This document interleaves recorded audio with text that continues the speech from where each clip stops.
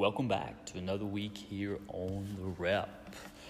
Well, today we launch forward a good bit in our study from the first chapter in the book of Romans to today opening up in the third chapter of the book of Romans. If I were preaching through the book of Romans, and I assure you I would not skip all that heavenly ground that we're missing in chapter 2, but I'm not preaching the book of Romans to you on The Rep.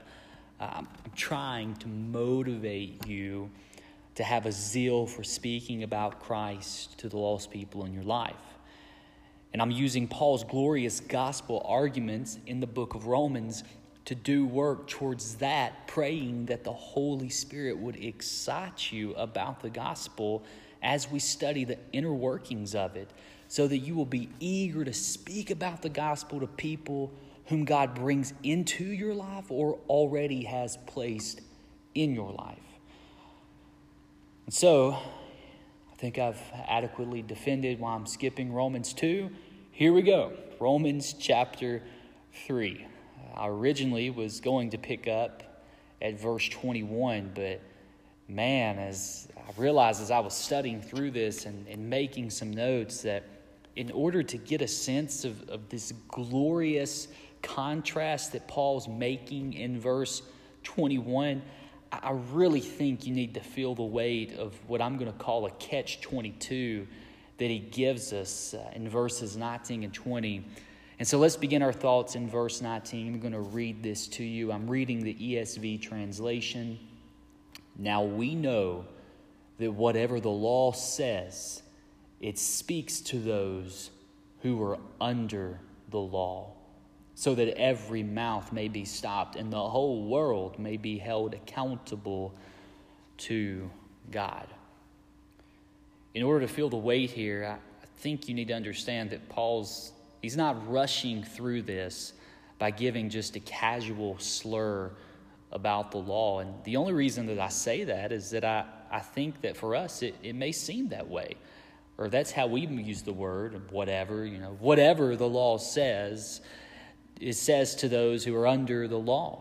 Well, first, I need to point this out, that the word here, which the ESV translates as whatever, gives the idea that could literally be translated in this phrase of as much as. It's the idea of really a cumulative term, not a casual one. It's a comprehensive idea, not a casual slur. And so that cumulative, comprehensive, big conclusion that the law gives, that's what Paul is saying here. But what is that big conclusion? Well, no need to look far. Just dance your eyes up a few verses to Romans 3:11 for a good summary. That's also an Old Testament quotation. None is righteous. No, not one. No one understands. No one seeks for God. I could go on and on about the depth of that quotation and what it says about our depravity. But that's what I think Paul has in mind when he says, whatever the law says. He's not being casual. He's thinking about that big concluding truth that you are not righteous. The law speaks that conclusion to people who are under the law. So again, let's pause for a moment. Paul is actually using a Greek preposition here, which we translate by that word under. And the idea is certainly when we read the word under, it gives us idea of the law bearing down on top of a person like a big megalithic boulder. And that image is vivid and good, but we can also think of this as a medium through which a person is seeking righteousness. And maybe that's what Paul's getting at. So that conclusion that the law gives, that no one is righteous, it says that to people who are seeking to become righteous through the law, trying to attain a status of righteousness before God by your own efforts, seeking it through that means, is indeed like being under a big, gigantic stone that is crushing you. It's like a dead end for those who are seeking it. So here comes what I'm calling the catch-22. Look at verse 20. For by the works of the law, no human being will be justified in his sight. So according to Paul, the reason that the law says what it says to those who are seeking to be righteous through it is because no person can justify themselves in the eyes of God through it. It was not meant to do that. And why do I say that? Because of what Paul says next. And here's the catch-22, or what I'm calling a catch-22. Paul says, since through the law comes knowledge of sin. So those who are seeking to be made righteous by their own works through the law are seeking righteousness through a means that only exposes a person's unrighteousness.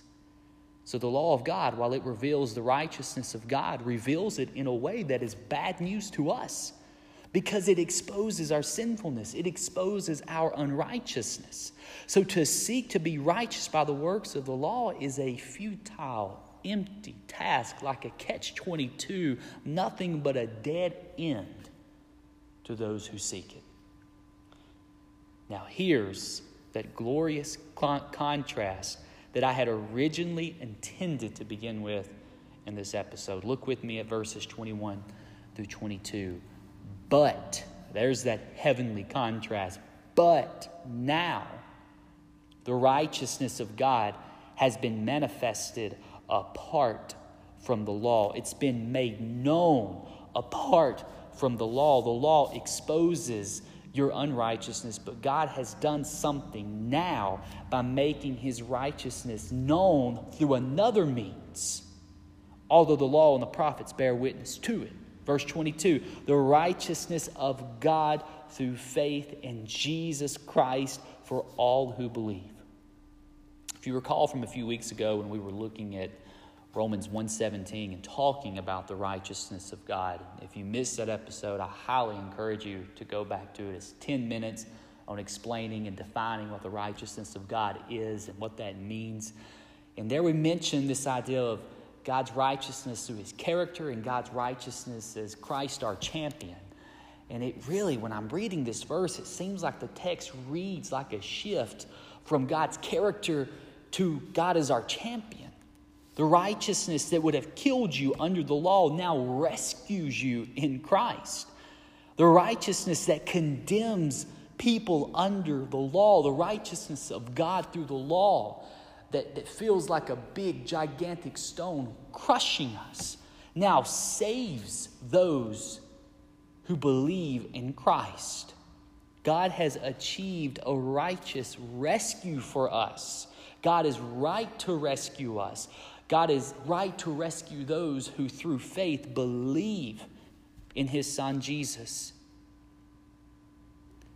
But here's the big question, and here's where I'm going to leave you on like a cliffhanger, I guess. It's kind of an odd way to end it. But again, I'm not preaching through the book of Romans, and I know that you listening to this know the gospel. I'm leaving you here because I want you to think about it over the next week. And when we come back for the next episode, we'll begin talking about the inner workings of the gospel. But how is this glorious contrast that Paul is giving us here in verses 21 and 22? What's the reason for this? How can this be? We see that it's glorious because we feel the weight of verses 19 and 20.